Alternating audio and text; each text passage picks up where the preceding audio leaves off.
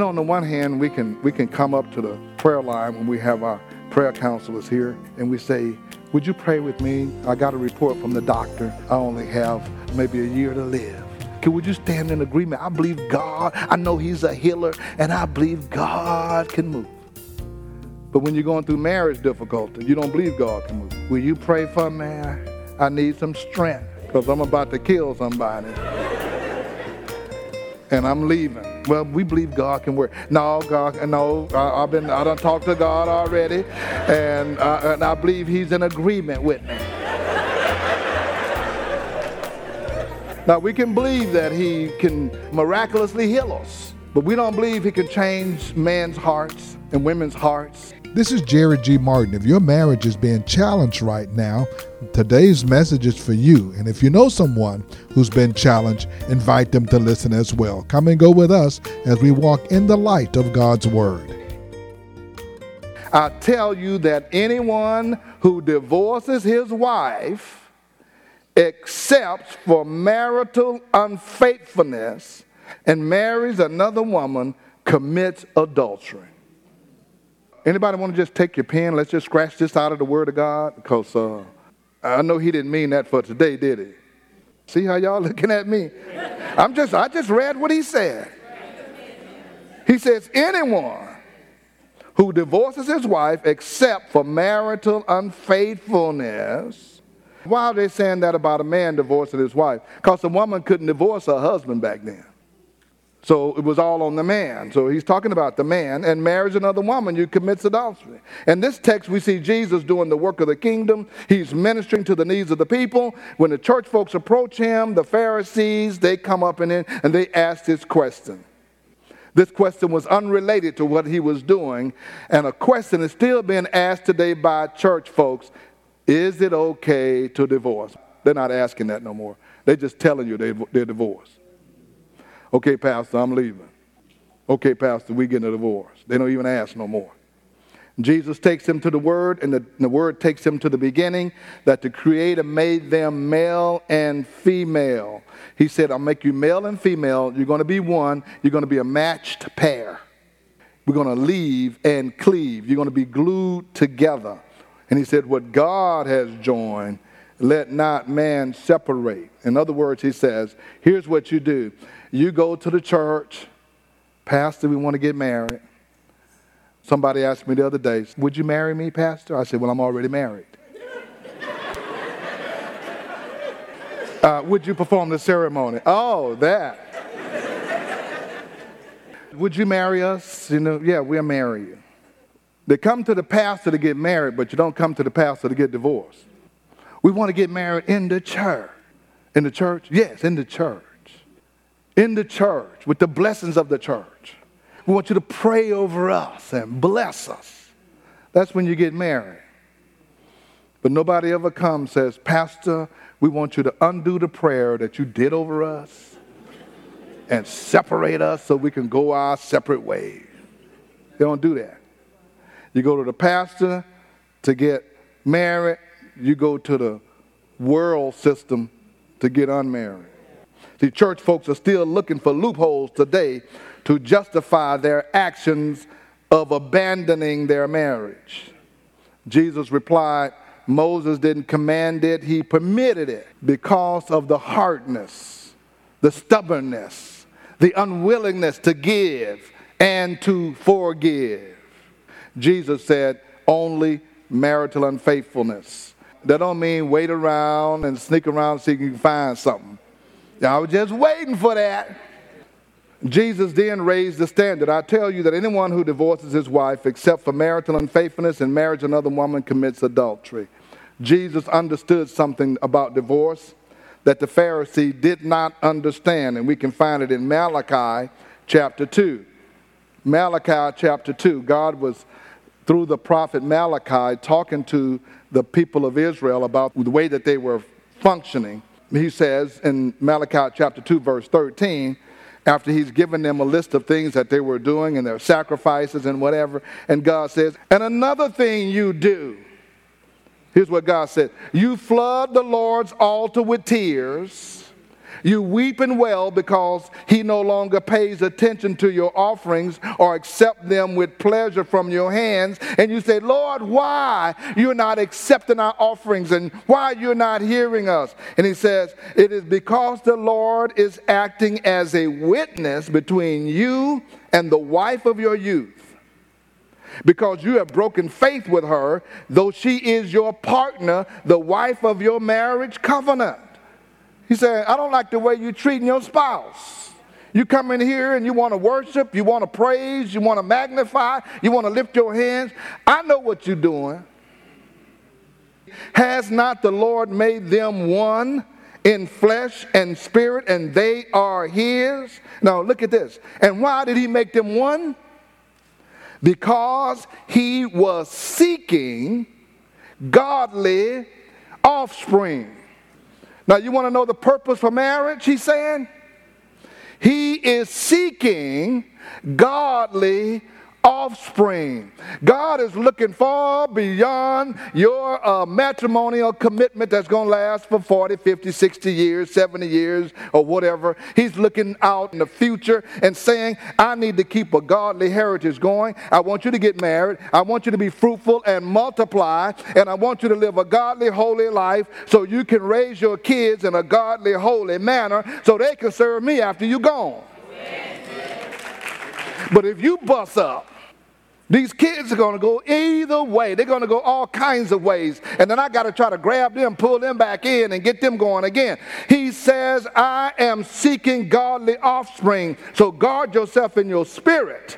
And do not break faith with the wife of your youth. And verse 16 says, I hate divorce.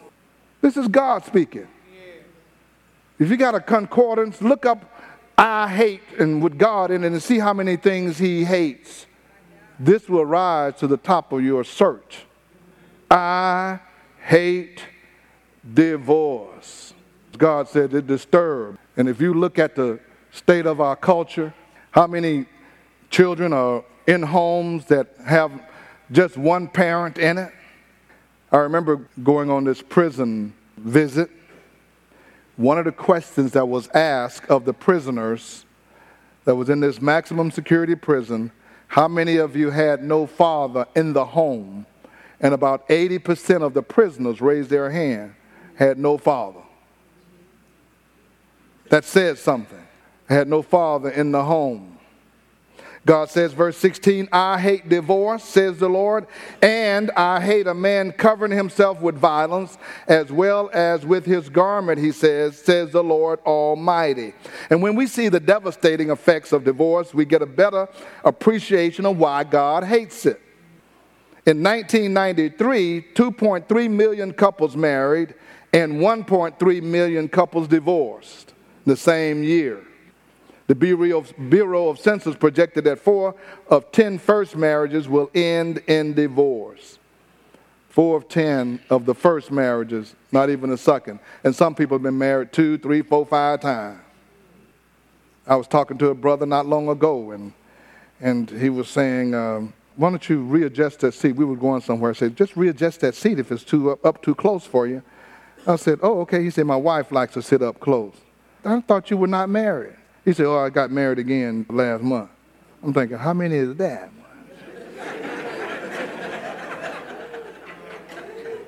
I was like Marvin Gaye, what's going on?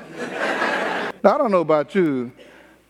I don't want to marry nobody that's been married more than a couple times. Something is bad wrong. You've been married 3 times and you want me to be number 4? You can say, all of my spouses died. That's still bad. I don't want that either. That's worse. Over 1 million children are affected by divorce each year. Approximately 1/3 of divorced parents remain bitter and hostile several years after the divorce. 70% of all children born in 1980, this is an old study, will spend some time of their childhood in a single-parent family. That was in 1980, and it's worse now. 75 to 80% of women or men remarry within 5 years after their divorce. So they're getting remarried. Second marriages are at a greater risk of ending in divorce than the first marriage. So what they're saying, your best chance of having it go is with the one you with. There was a survey after they said 50% of people who get married divorce, and about 50% of the people who are in a marriage now would not marry the same spouse again.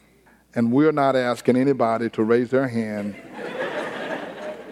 if you marry your spouse again or whatever. We're not starting nothing today. We don't want you to go home and be out there in the parking lot and they got to call the police. The most common grounds of divorce is, number one, cruelty in the marriage toward one another, whether physically or emotionally. There is desertion, where one spouse deserts another. Adultery, addictions, felony convictions, non-support, financial issues. All of these issues impact our marriages and causes us to go our separate ways. Very seldom do couples who are getting married really look at this thing of permanence in their relationship. Just picture yourself being handcuffed together and deciding that you're not going to ever be broken apart. Then you got to figure out, we got to make this thing work because we are stuck together. People go into marriage even with the idea, if this doesn't work, I can always get a divorce if this doesn't work. That's in your mind when you're marrying this person. If you're thinking about that, when you're thinking about marrying a particular person, do not marry them. You already think, if this don't work. And let me just give you a little hint. Maybe it's too late for some of you. When you're married, and every marriage has conflicts. We're two different people who come together from two different backgrounds and influences and orientations and ways of doing things. If you came from the same background and the same influences, you're still a man and a woman, and you're going to be different. And so you're going to have some things you need to work out. Practice never saying to your spouse, well, we could just get a divorce. I'm going to go off and leave you. Don't say that. Even if you're thinking it, don't say it. Once you say it, you can't take it back. Oh, you thinking about leaving, huh? Once that's said, then somebody start hiding their stuff, moving stuff around, getting ready, getting suspicious. So don't say that. Instead, say, listen, I don't care what happened. I'm staying with you. If you leave, I'm leaving too. I'm going with you. We ain't going to separate. We're going to have to make this work. I know I'm not what you want me to be, but we ain't leaving. I'm going to jump on the car. I'll be riding on the hood. But we're going to be together. Just get that settled. We're going to be together, so we got to make this work. This is Jerry G. Martin. Thank you for listening to our broadcast and our podcast. We've been bringing you a message that will hopefully be encouraging to you no matter where you are in your relationships with others. You may be single, you may be married, widowed, or divorced. I want you to know that God has His eye on you and God has His hand on you, and He is here to assist you with whatever you're going through in this day, in this hour. He has a purpose for your life. If you would like to listen to this message again, you can do so by going to our podcast at The Light of the World Daily with Jerry G. Martin. Again, that's The Light of the World Daily with Jerry G. Martin. You can listen to today's message and previous messages that have aired on this station. You can also subscribe to this podcast, and you will get notifications when new messages are released. I want you to know that when you're in the greater Houston area, you are invited to come and be our guest at The Light of the World. We are worshiping in person each Sunday at 10 o'clock a.m. at 16161 Old Humble Road. Again, that's 16161 Old Humble Road. We have an expectation for God to do some amazing things through the ministry and through the people of God when you come and worship with us. For more information, go to our website at lowcf.org.